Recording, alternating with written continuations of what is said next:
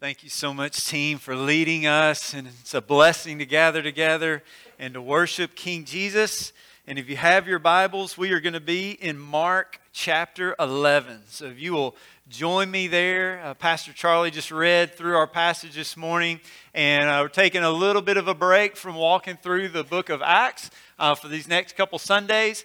And so thrilled that you're here. Especially excited to have my sweet friends and family, Brian and Carrie Robertson, here today. And they've spent the morning with us and had a great time last hour just investing in marriages. And they're going to share a little later too as we wrap up. But just so thankful y'all are here, and thanks for making the trip. And I love y'all so much. We were talking about how long now my family and I, we've been here. And so this past week, the Brooks family digging in here to Olive Branch, been here 8 months, and we love this place. We love this city. We love this community.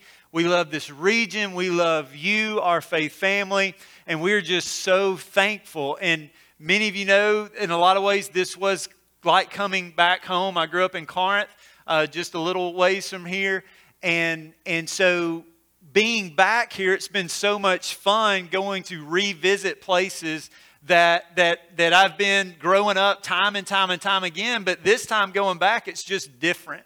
It's just different. Over spring break, we took our kiddos to the Pink Palace over in Memphis, and it's a classic. And so I remember growing up, going to that place, and even going with my kids last week.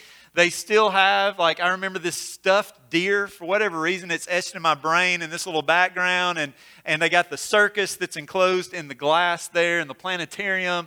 And it's just so cool. And so in a lot of ways, it's like the same, but it's different going this time. Maybe as a daddy or just, I think I'm getting kind of more sentimental. And so it's kind of neat. And then growing up, many of you, I've mentioned it before, but I was a big Memphis State fan back in the day. And so when the Tigers went from the Mid-South Coliseum to the Pyramid and went to the Pyramid and to the Tomb of Doom is what they used to call it. And I had my t-shirt going to watch basketball. And now, some ways it's the same. The Pyramid's there, but going in now is totally different because there are fish swimming under your feet and there's ducks walking around and there's an elevator that goes right up in the middle of Bass Pro Shop. It's incredible. And so in a lot of ways the same, but in a lot of ways very different. And so in today's text, as we celebrate as believers Palm Sunday, Jesus is making his way into Jerusalem to celebrate the great Passover feast.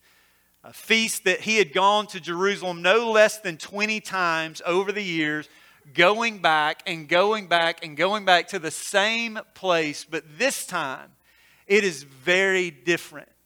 And it's different because this time, this is the first day of the last week of King Jesus' earthly ministry. And he's on his way to Jerusalem, and it is Passover. This is Passover. And what I love about God is that there's no oops, or there's no maybe this will work out. God's plan is so sovereign. And you see this especially, I believe, in light of our text today. Is that it's on this day where the Jews would be gathering in Jerusalem, the festival city, to celebrate Passover, that it is no coincidence that on this day with Passover beginning is also the day that King Jesus, the Lamb of God, comes as the true Passover lamb. And so as we look at this, the city of Jerusalem at this time is bustling. There is energy, there is excitement. This is a big deal. Jews from all over the region, all over the known world, really would make a pilgrimage to the mountain city of Jerusalem to celebrate Passover. Matter of fact, depending on what calendar you look at, actually last night at sundown, Jews still today celebrate Passover. And so they started this Passover week, and so they still celebrate. But this Passover was significant. And normally, the city of Jerusalem would be like 40,000 people on a non-festival time. But in festival time, Passover time, there would be as many as 6 times that. So there's hundreds of thousands of people that have descended, or rather ascended, up to the mountain city of Jerusalem. And these Jews gather because for centuries they had celebrated Passover. Passover was the great miracle of God in the Old Testament. That the people of God were under Egyptian bondage and Egyptian slavery. That God heard their cry. And so in His sovereign plan to deliver them from the bondage of Egyptian rule, He sets him forth this plan. And what would happen is the people of God were instructed to take a lamb. And this lamb would be without spot and it would be without blemish. And they would take the blood of this Passover lamb and they would place the blood of the lamb on the doorpost of the home. And then when God would send His wrath and His just judgment on the sin of Pharaoh, the sin of Egypt, and the sin of man, that the judgment of God would pass over those homes who were covered under the blood of the Lamb. And that is why we see, as the people of God over the centuries, they would celebrate this Passover feast. And God delivers them from Egyptian bondage. And I love the language of the Apostle John. He's sharing through his gospel John the Baptist's response when he sees Jesus coming. And the Bible says there in John chapter 1 verse 29 that John the Baptist says, "Behold the Lamb of God who comes to take away the sins of the world." That Jesus Christ is the true and forever Passover Lamb, the ultimate Passover Lamb. And so we celebrate Palm Sunday, where Christ will come as the once and for all Passover Lamb. And what's amazing, again, there's no coincidence, but rather it is sovereign in that on Palm Sunday, on the Jewish calendar, that this would have been the day that Jewish families would have selected their Passover lamb to celebrate Passover, and they would present it as their Passover lamb. God's timing is so sovereign because on this Palm Sunday, this is where Christ, the King of Glory, presents Himself in the temple as the true Passover lamb. God's timing is so divine. It's so sovereign. I'm amazed at God's sovereignty in this passage. And so, Jesus is drawing near to Jerusalem. It's Passover. And this again, He had come no less than 20 times before to celebrate the Mount City. But this time, it's different.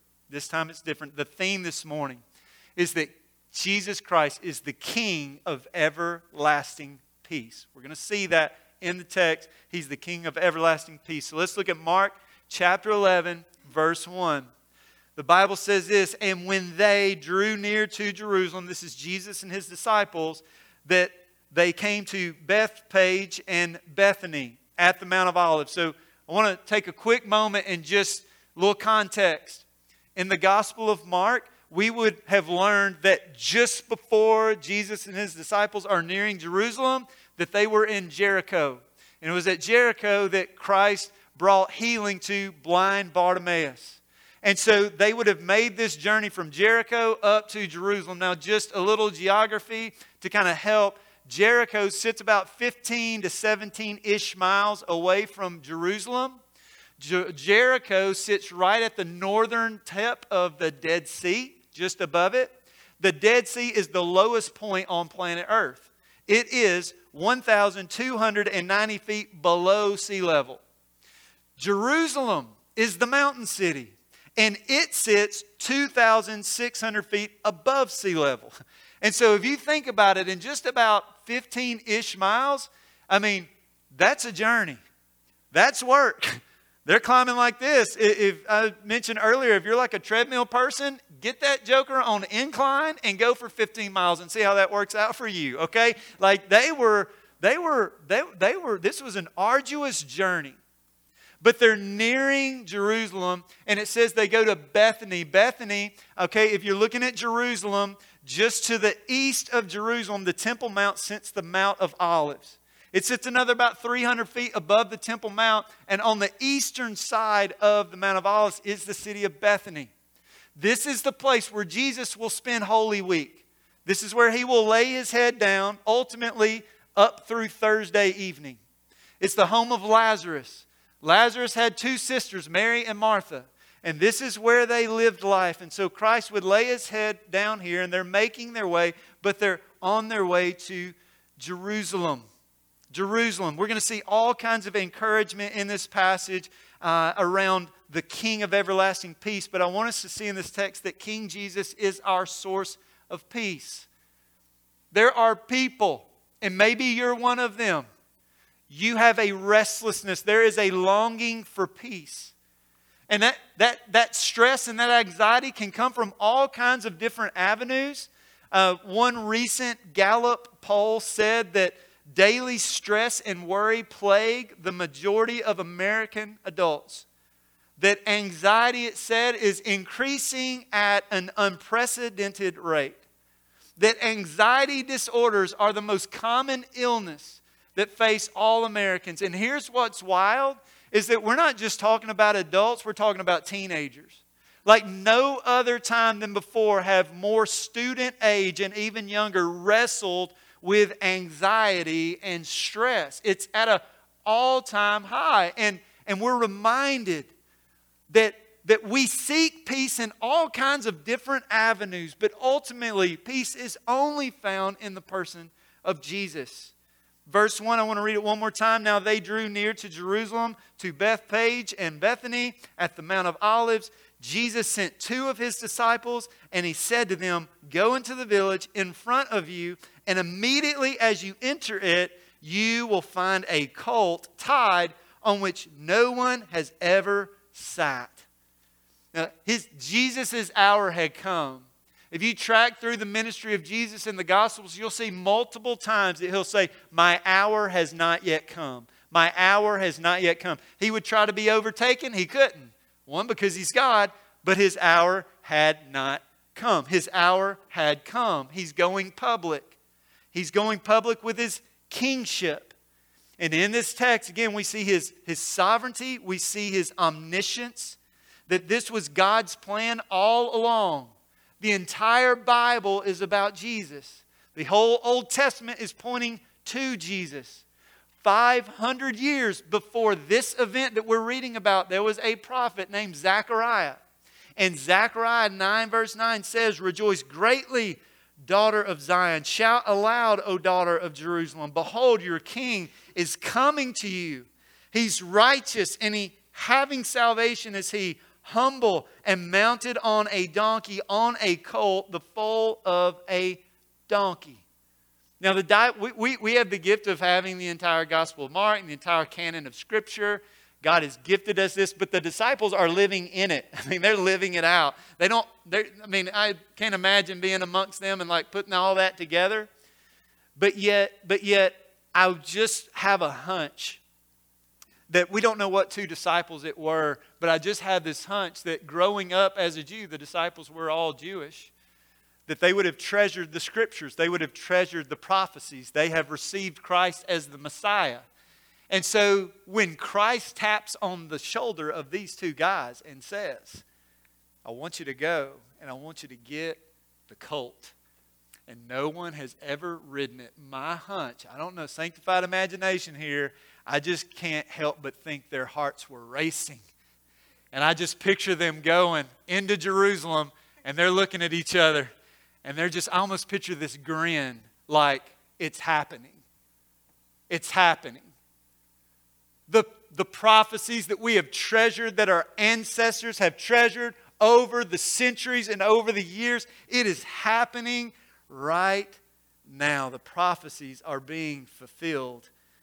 And we see again the sovereignty of God, the divinity of God, the omniscience of God. He sees everything. He knows everything. Verse 2 says, and he said to them, go into the village in front of you. And immediately as you enter it, you will find a colt tied on which no one has ever sat. Now, a warrior king, they're going to be on a warrior horse. They're going to come in as a conquering king. This is what they do. But if a king comes in peace, or a king comes in a settlement to establish peace, he would ride a donkey. That this was a symbol of peace. And so as he would come, and the king would the king could do what he wants to, but he would take a beast of burden. So he would take a mule, and he would take this, and nobody else could ride it because only the king could ride it. And here we see King Jesus riding in, fulfilling Scripture, riding on a colt, the king which no one has ever sat on this. He's fulfilling prophecy, and he is the king, and he's coming. He says this again in verse 2. He says, untie it, bring it. He says to the disciples, if anyone says to you, why are you doing this? Say the Lord has need of it, and will send it back here immediately. And they went away, and they found a colt tied at a door outside in the street. And they untied it, and some of those standing there said to them, what are you doing, untying the colt? And they said to them what Jesus had said, and they let him go. I love so much about this story.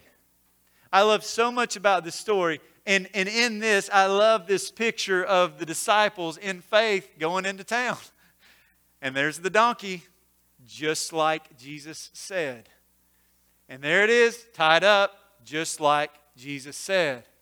Untie the donkey, bring it to me. They're going to do just what Jesus said.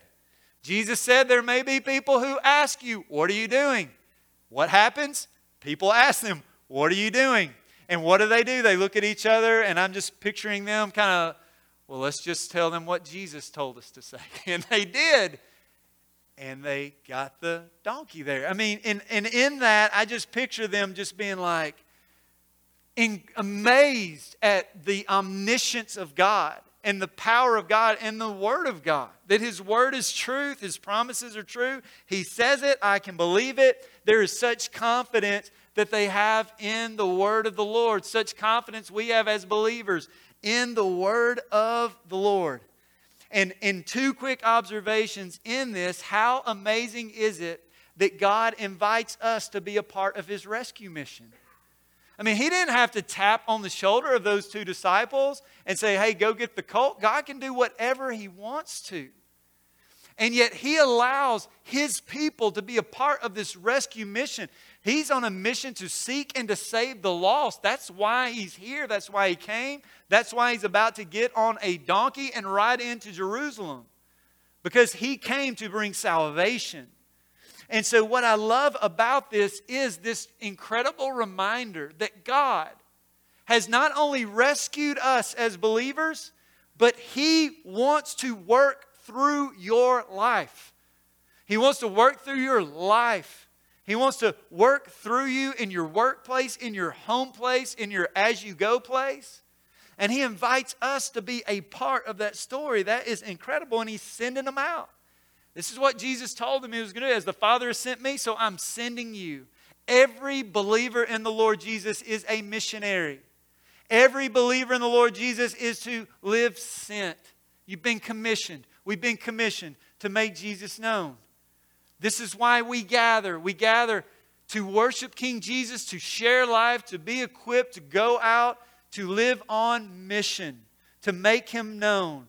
This is why even over the past couple weeks, we've resourced you with a couple, whether it's inviter cards or just some tools to be able to help share the love of Jesus. This is why a group went to Memphis Union Mission last night from our church to feed some delicious chicken Alfredo and to share the gospel of Jesus.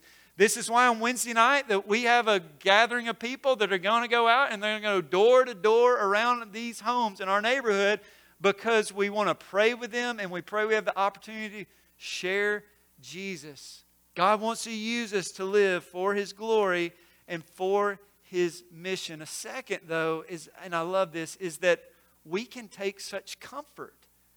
We can take such comfort in the fact that God is so in control. He is our source of peace. Jesus holds everything together. He holds everything together. From eternity past, He set forth this plan that we're reading about. This was always the plan. This was always the plan that at this hour, on this day, that there will be a donkey. It will have never been ridden. People are going to ask, here's what you're going to say. I'm going to use it, and I'm going to bring salvation to the world. It was all a part of the plan. And so what peace comes when by grace and through the power of His Spirit as believers, we do everything He shows us to do.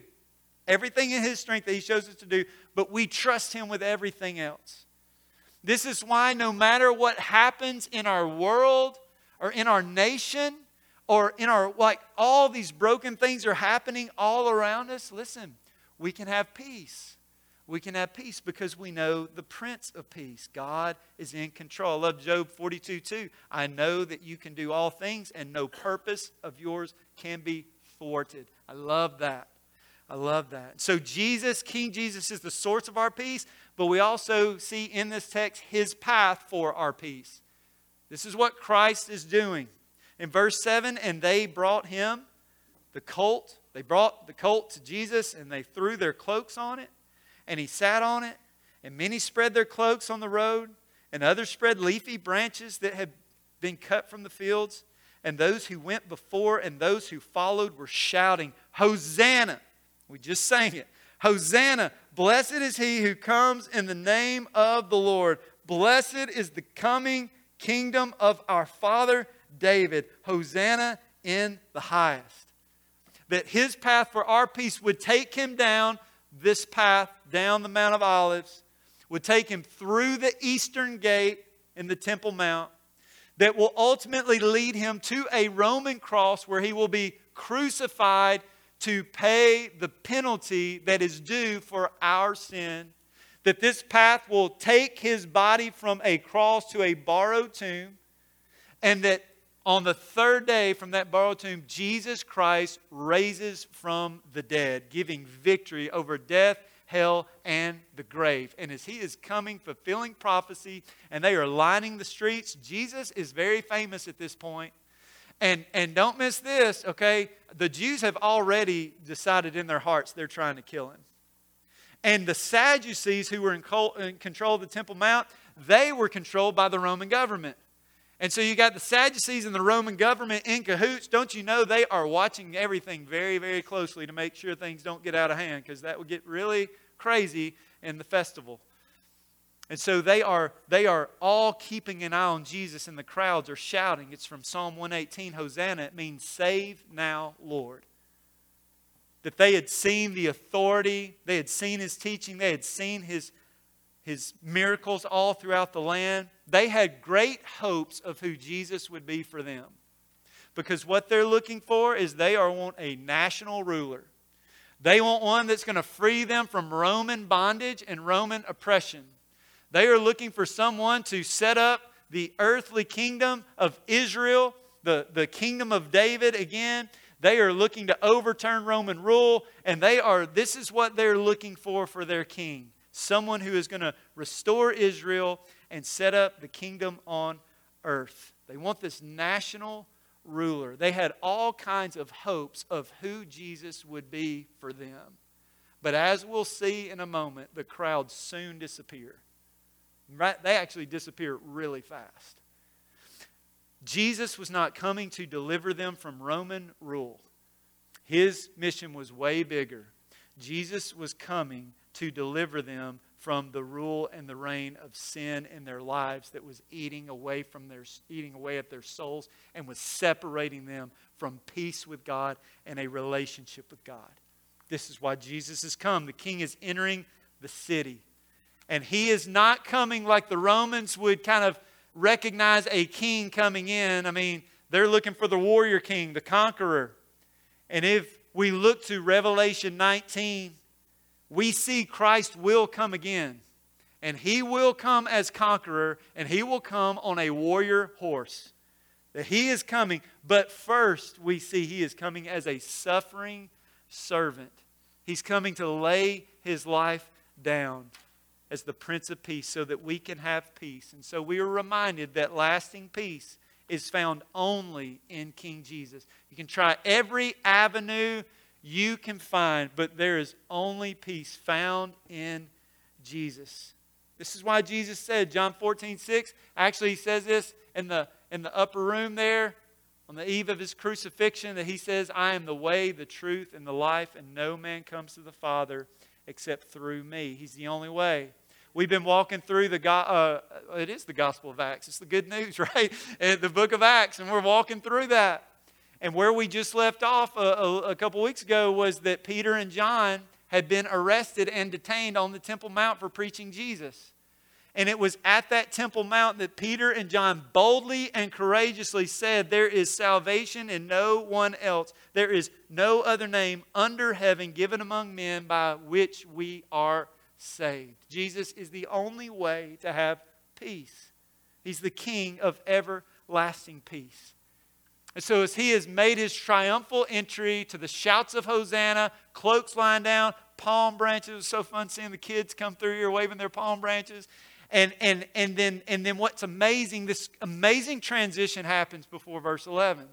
It's like the crowds completely disappear. It's almost like it's silent.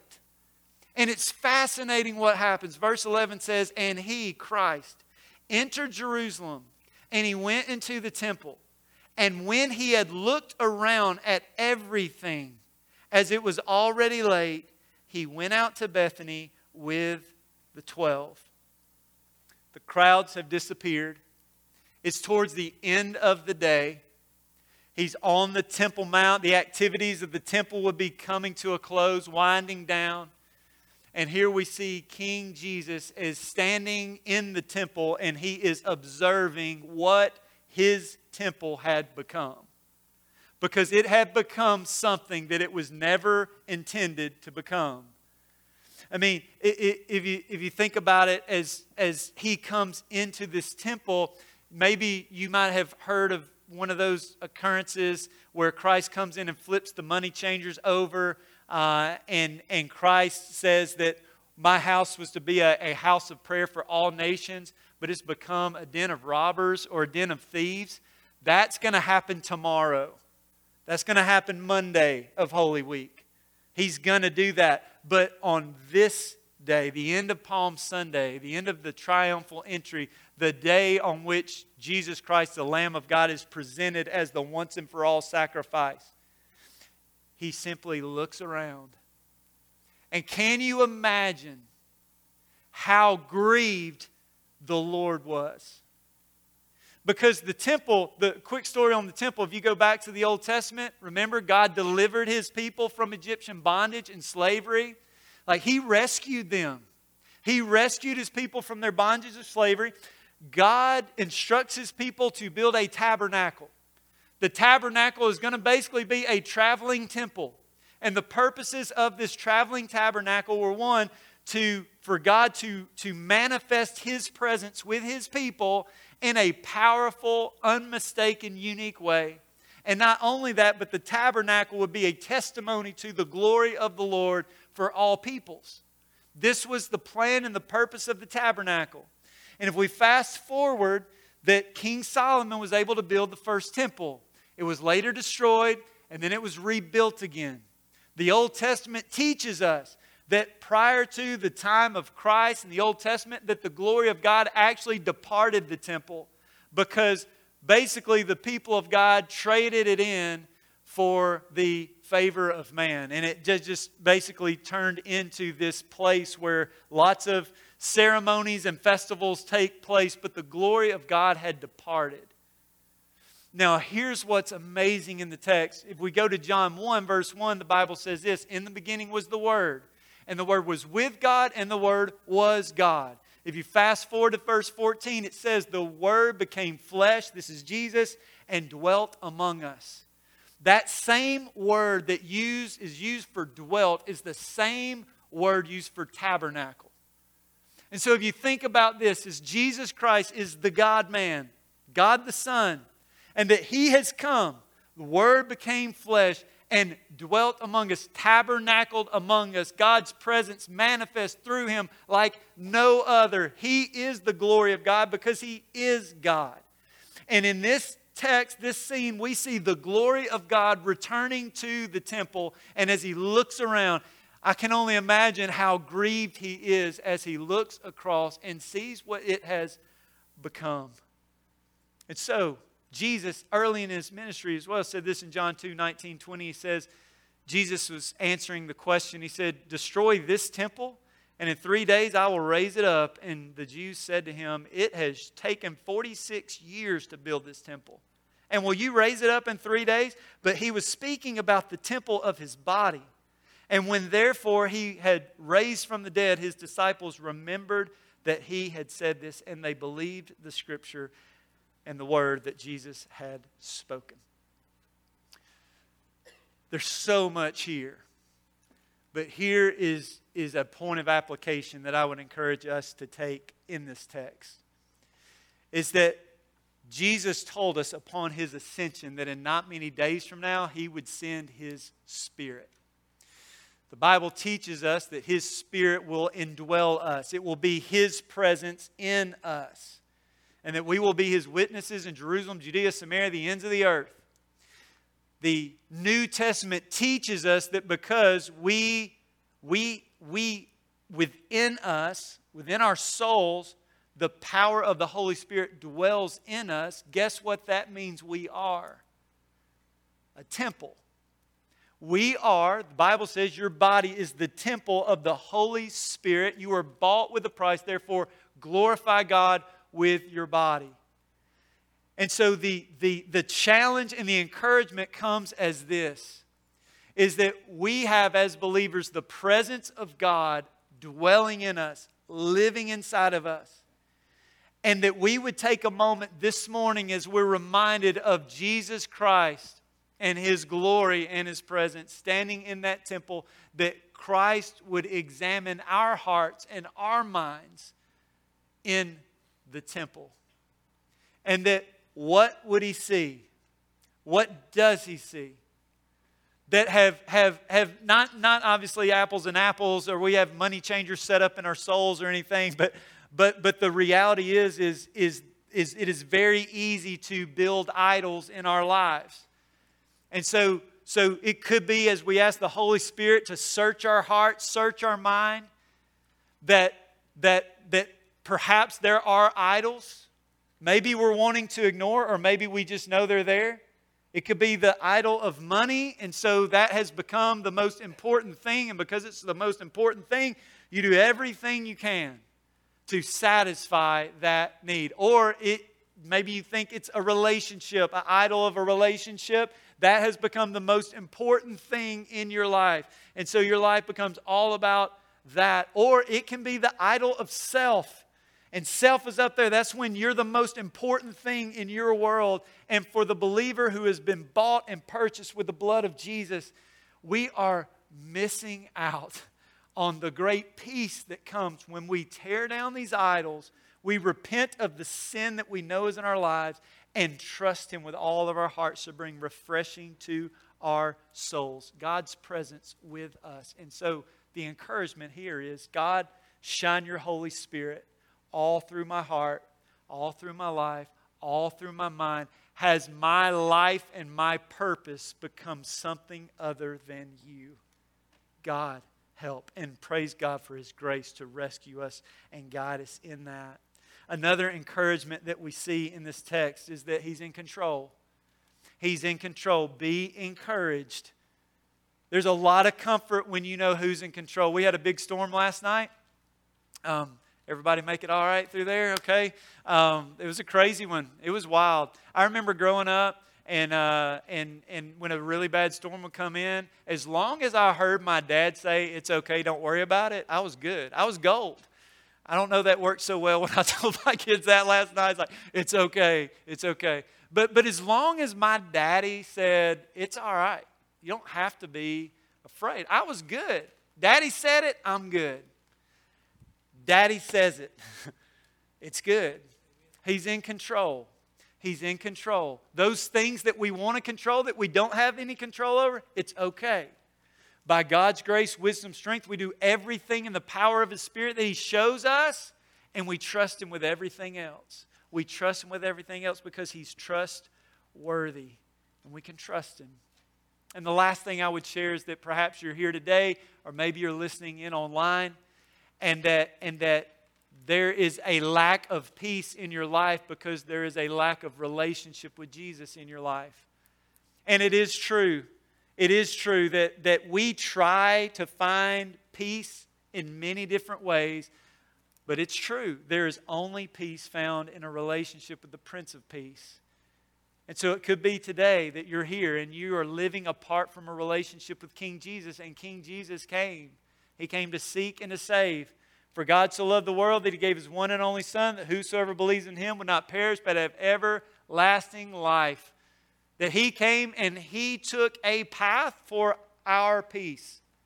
And it took Him down the Mount of Olives, and it took Him into the temple, and it took Him on a cross, and it took Him to a tomb, and it took Him to the resurrection from the grave, bringing victory over death, hell, and the grave. And the Bible teaches us that our sin separates us from God.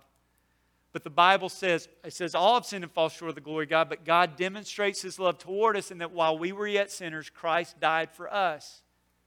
That the Bible says that if you confess with your mouth that Jesus is Lord and believe in your heart that God raised Him from the dead, you will be saved, you will have peace. Because you have a relationship. Jesus came so we could have peace. And so we have the sin that separates us. There's nothing we can do or earn to have peace with God. So what did God do? He sent His Son to die on the cross for our sin, to be the ultimate Passover lamb, the once and for all Passover lamb. And in that, when we acknowledge our need for a Savior and understand our sin, the Bible says we are to repent of that. It means to have a change of mind, a change of direction. And so we change our mind about sin and we change our direction to King Jesus, and we believe that He came. We believe that He died on the cross on the sin. We believe that He rose from the dead, and we place our faith and trust in Him, and He promises to save us. And there's peace found in no other way. Praise God for the Prince of Peace. Praise God for Palm Sunday. And there's much to celebrate today. There's much to celebrate, and all through this week we'll be taking steps toward Good Friday. We'll be taking steps toward Easter Sunday. But I love this. I love this passage, and that Christ is presenting Himself as the Savior of the world, the true Passover Lamb. Let's pray together. Heavenly Father, thank You so much for this opportunity to worship. God, thank You for all we've been able to see and experience. God, for our early service at 8 a.m., the Sunday school hour, relational sharing of life and investing taking place. And now we gather around the Word and we gather in song and we worship You because You're the only one who's worthy of our worship.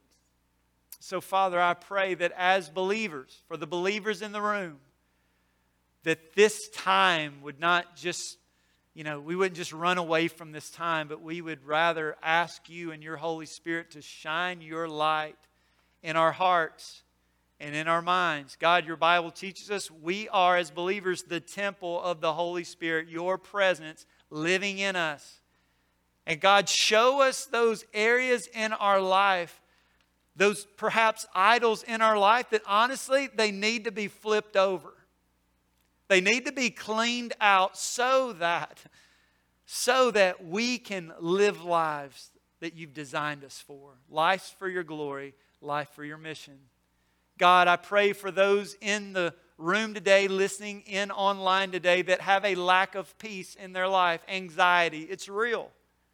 There are a lot of stresses, a lot of anxieties in this world, but I pray that we will find our rest in You, the Prince of Peace. Only You can give lasting peace. And Father, I do pray for anyone here who doesn't have a relationship with You, that today would be the day that they would acknowledge their sin, that they would repent of their sin, and they would turn and place their faith and trust in You as the Lord of all. To believe the death and the burial and the resurrection makes a way for us to have peace with You, to be forgiven of our sin, to no longer be enemies of God, to be at peace with God, a friend of God. And Father, to not live life in our own strength, but the strength of Your Holy Spirit, to live life for a purpose that's way bigger than ourselves, and to spend eternity with You forever and ever and ever. Father, we love You. Thank You for Your word. In Jesus' name, amen.